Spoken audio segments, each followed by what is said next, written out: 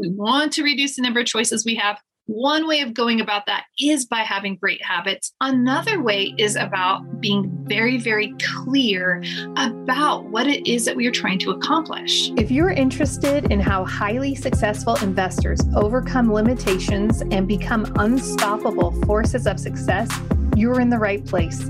The Conscious Investor podcast features weekly conversations with real estate investing experts and delivers a Monday Mindset episode to help launch your week with intention. If you believe success is for everyone willing to think, then do, these conversations will be your weekly rocket fuel. Are you feeling fatigued, exhausted, tired?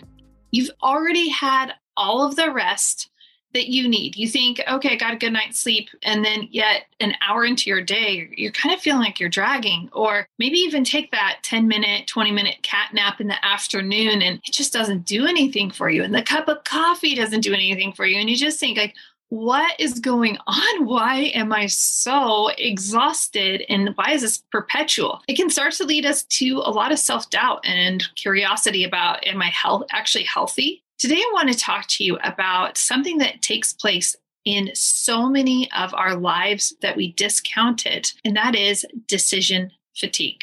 More than likely, you are facing decision fatigue. It's a real thing. Case in point, go to the grocery store. If you are going to the grocery store and you go down the beer aisle, right? I could just picture the cooler area at our supermarket, and you face this crazy decision. Do I want to go with an IPA, or do I want to go with something, a Hefeweizen or something light? Do I want to go with some special microbrewery, or do I want to go the more economical route? And then even then we face the toughest decisions. Am I going with Miller or Coors or Budweiser if we're going any of those directions? I don't recommend those directions, but right, you're getting the point that I am making. And if you don't go down the beer aisle, that's okay. We can go to the wine aisle, and then we have a host of Merlots. Ooh, don't choose Merlot, please. But you have a host of wines to choose from. And if we don't go down that section, even if we go into the produce section, we still have so many choices to make. Which salad do I want? What kind of salad do I want to make, or do I want to buy a bag salad? Oh, look, there's a bag salad, and I could get that Caesar salad with Caesar with bacon or Caesar with avocado, or I could get like the updated kind of version of Caesar or the classic Caesar. Do I want the little croutons that are crushed up or the big croutons in this bag salad? You can tell I've definitely shopped the bag salad aisle, and I'm grateful for those because they decrease my decisions and my prep time when I get home. We could go down the cereal aisle. And if you go down the cereal aisle, you think, am I going with a healthy cereal, or am I going with the sweet cereal? Am I going with the granolas, or am I going with the flakes? And then even once we make that decision, am I going with Kellogg's, General Mills, or am I going to go generic? So we are facing, just in the grocery store alone, we are facing so many choices. That's just the grocery store. But then we could go into driving to work. Well, which route should I take today? Because you might have a few routes. Right now, we have construction taking place on one of the major roads. Well, should I just go ahead and take my chances? Should I go around it? How much time do I have? There is a lot of thinking taking place. These are all things that we're accustomed to thinking about. Oh, let's just throw gas in for a section, for a moment, right? Then we can even, because right now I'm sure everybody listening is watching the gas prices, and you are looking, where's the most competitive place? So you're always watching and kind of being strategic about where you're purchasing your gas. Let's throw in some of the other areas where we face decision fatigue, the little one-offs. Right now, I'm in the middle of having a deck built on my property, right? Old deck was gross. It was great. It was just old and it's dilapidated and needs to go, and so that nobody gets hurt and things are taken care of. Now it's like, okay, well, what's the footprint you want your deck to be? Do you want it to be bigger? Do you want to be smaller? Do you want to go out here? Where do you want stairs? What kind of deck material do you want? Do you want wood? Do you want Trex? What colors do you want? It's a lot of decisions. And those decisions can actually be even more taxing and exhausting because they're not the normal decisions that we face in the grocery store, right? Like the grocery store, we're used to those decisions, so we can kind of run through those decisions fairly quickly for the most part. When we come into, okay, we've got this new project and we have to make decisions for it, but now it feels a little more clunky. I'm just exhausted just explaining all of the areas where we could be facing a lot of decisions. And if you're ever trying to make plans with your friends, that can be exhausting also. Unless you have a friend, I'm usually that person that will just say, hey, let's just do it here, here, here, here, here. And I'll kind of lay it out and make it simple. And there's a reason for that, right? We need to decide and take massive action. My husband and I were actually talking about that just this very morning because there are parts of this remodel project because we're doing more than just the deck. And it's like, we just need to decide and make it happen. Like, we don't need to belabor some of these choices. Okay. Like, so part of eliminating decision fatigue is just simply making a decision and sticking to it. That just seems so obvious. But I want to give you some strategies for reducing your decision fatigue today. And at the end, I'm definitely going to drop a special bonus. So make sure you stick around to the end because I promise you that bonus is just going to send it over the edge. And I am confident that if you are implementing these strategies, I am confident that you are going to gain more energy into your life. Let's get started because I'm going to give you 3 tips plus a bonus if you want to hang out longer. I'm going to give you 3 tips for reducing that decision fatigue. Here we go. Tip number 1 is habits. I've spoken about it before on the podcast. I think every November, December, I do an episode specifically on cultivating and developing habits. So you can go back and check out past episodes. But having habits actually reduces our decision fatigue. You see, our brain wants to find the easiest way to accomplish things. That's why when you are going to choose whatever cerveza you are looking for, you kind of just automatically go to a certain one. For me, I really like Blue Moon, so I will just automatically gravitate and subconsciously just find a Blue Moon on the shelf. That just happens, right? And so our subconscious mind is always working to navigate us with the littlest pain or energy expressed possible. So creating habits allows us to do this. When we choose to, okay, I go to bed at a certain time and I wake up at a certain time. This cultivates a habit. Your body falls into a rhythm. When we wake up, when we're ready and like just automatically, okay, when I wake up, I automatically drink a little bit of water. Then I automatically walk myself to the couch and sit down with my Bible and with my journal and with my planner, right? You can have these habits so that they are on autopilot and you're not having to make the decision. Truth be told, I'm going to throw myself under the bus here for a moment. And that is that I am actually struggling with this habit. Longtime listeners know in North Idaho, summers are super long. It is light until about 10 o'clock. But come winter, it is dark at about 3 o'clock. Dark, like turn your bright headlights on. I'm only exaggerating by possibly 15 minutes. It's really brutal. And so during these summer months, I find myself staying up later. And then when I wake up in the morning, I might be actually questioning, do I really want to read this morning? And now I'm having to make these decisions. You don't have that challenge and that exhaustion when they are an automatic habit. So think about all the automatic habits that you have. When you make a cup of coffee in the morning, you might have an automatic habit of how you start your water for a French press, which I hope you're using French press and not drip. Please convert over to the French press. It is so superior. And I am being a little snobby about that, but it's just true. And you might have a way. Okay, I fill the water like this. It goes like that. I pull out my favorite mug. I get the creamer out and this and that, and it's all ready, right? You just have these habits and you don't even realize that you are going through those motions. Evaluate some of the habits that you currently have. See if they are serving you. In fact, recently, my family's listening to Atomic Habits, and he actually has a sheet. So I think if you Google this on Atomic Habits, you can download some support on how do I decide if a habit's good, bad, or neutral, and then slowly shifting some of those habits so that they serve you super well. when we have really good habits, we are able to decrease the amount of time that it takes for lots of things to take place. So what I'm trying to say here is our habits will decrease those options that we have, and it will also decrease the amount of time. And I'm going to say the part on time a couple of different ways, right? But when we have habits, we are automatically creating those neural pathways in our brain so that our brain is just going straight to the fastest decision. However, we can also reduce the number of, well, not however, I guess this also reduces the number of choices that we have. But we can also reduce the number of choices and support our decision fatigue by simply, we want to reduce the number of choices we have. Let me put it that way. We want to reduce the number of choices we have. One way of going about that is by having great habits. Another way is about being very, very clear about what it is that we are trying to accomplish. If I get in my car and I'm unclear about the order I'm running errands or even where I'm going, I am not going to find the best path possible. But if I know that I'm going to drop some things by the thrift shop in the donation section, and I'm going to fill up with gas, and I'm going to wash my car, and then I'm going to get a coffee, I can make those very streamlined and strategic.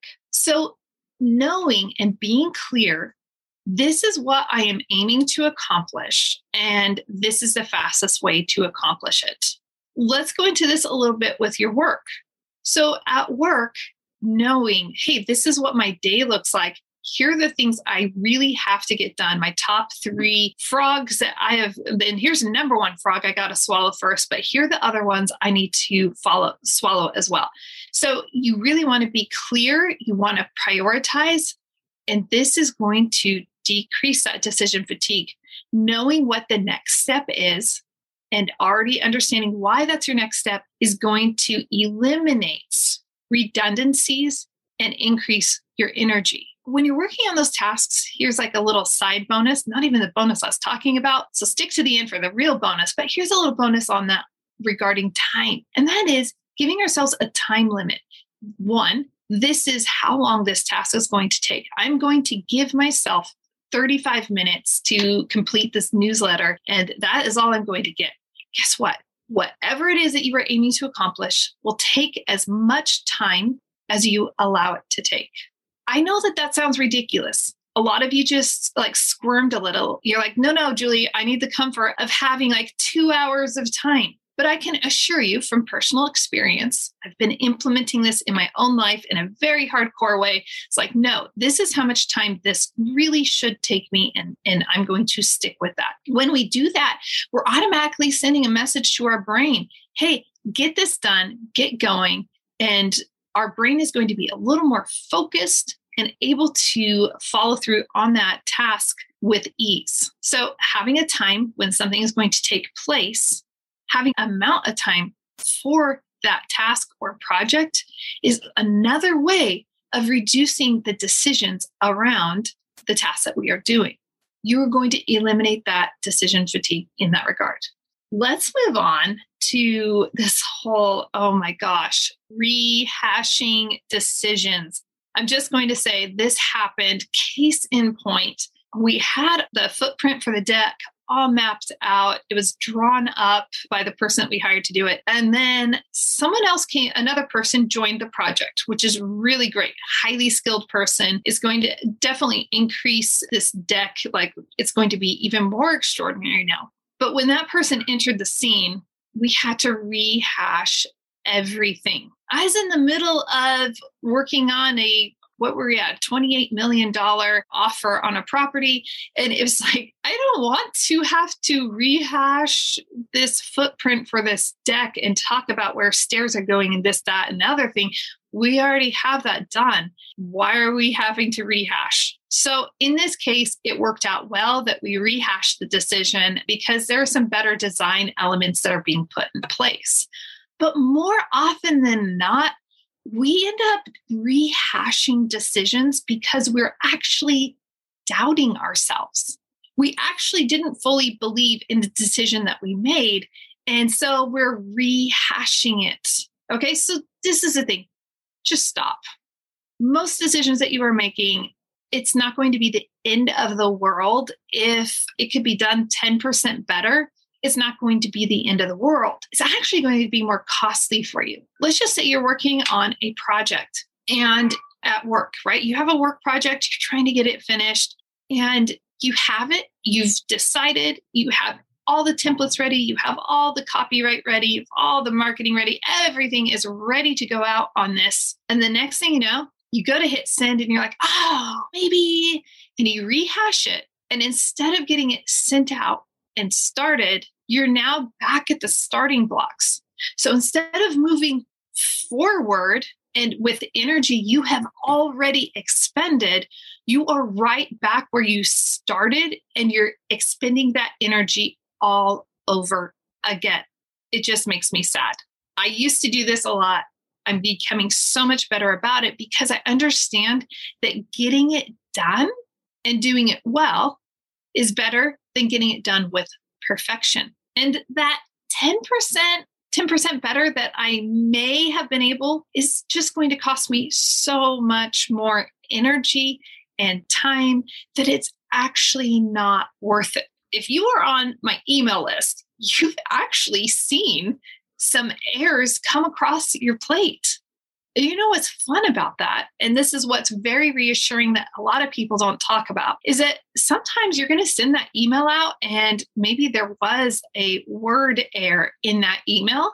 Most people are going to be gracious to you. And we've all received emails like that. I've received emails. I caught a grammatical error on one of my favorite writers' website. I was like, I love you even more because you have this glaring error and it's a header section and it's a permanent section in your site and it's clearly been there. You haven't fixed it and you have 500,000 people that follow you. If someone like that can survive to live another day, we can too.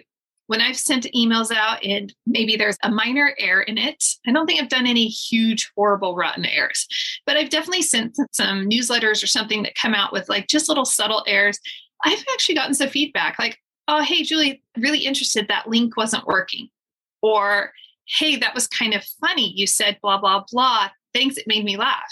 So it's interesting that even when we make some mistakes, if we're not so full of ourselves and trying to be perfect, it can actually come back to starting a conversation with other people, which is really exciting. So please, please stop, decide, take action. Don't rehash the decisions that you have already made. Move forward because forward is where you're going to go and you're going to have little mistakes along the way or little areas where, yeah, you could have done it 10% better, but it's not going to make or break it because you're going somewhere. You're headed forward on your mission. So far, we've talked about 3 really critical areas. Having strong habits is definitely going to reduce your decision fatigue, decreasing your options and putting some time restraints in, which is also decreasing options, right? Little subheader. That is going to support you. Saying no and just stopping with that whole, I'm going to make this decision all over again. No to rehashing. But here's your bonus. If you've been sticking around, it means that you have been getting something and growing from this. And I'm supporting you. And the final area that I really want to support you in, bonus area, is this. Manage your expectations. I am a person of super high expectations. My expectations for myself are stupid ridiculous. Anyone who knows me knows they're like, dude, Julie, calm down, chill out. It's going to be okay. And I have to be really careful about the expectations that I have, both on myself, on my husband, on my kids, on business partners, for my business. I have to manage my expectations. We can face so much decision fatigue because we have our expectations that are maybe 10 steps from where we could actually be successful at. So I want to encourage you to definitely manage those expectations. Hey, you can do this. You can gain more energy into your life by simply reducing decision fatigue. I'd love to hear about how you accomplish this and how this serves you. So make sure that when you're done listening to this, you leave a comment for me, and definitely just rate and review honestly. If you disagree with me, remember, I love challenges. That's totally fine. I'm not going to take it personally, one of the 4 agreements, but it will definitely support other people because it will start a conversation. And conversations are the birth of new beginnings. You guys are awesome. Thanks for joining me for this episode. And again, make sure you share this, make sure you comment, and so that it reaches other people and supports the world. Remember that investing is not the place of adventure. Adventure belongs on the trail, not in your investing. So if you want to make sure that you are not having a roller coaster adventure ride that is unwanted in your investment portfolio, be sure, head over to the website, 3keysinvestments.com, and let's start a conversation. If you need support with, you're like, Julie, all of this makes so much sense. I want to implement this into my life. I've actually opened up a couple of coaching spots. I also have group coaching available, and both are fantastic ways to support you in growing the dreams of your life. All right, until next time, live big, love bigger. Are you enjoying this episode? Do the world a favor and help trip the algorithm by leaving a review so that this content reaches many others.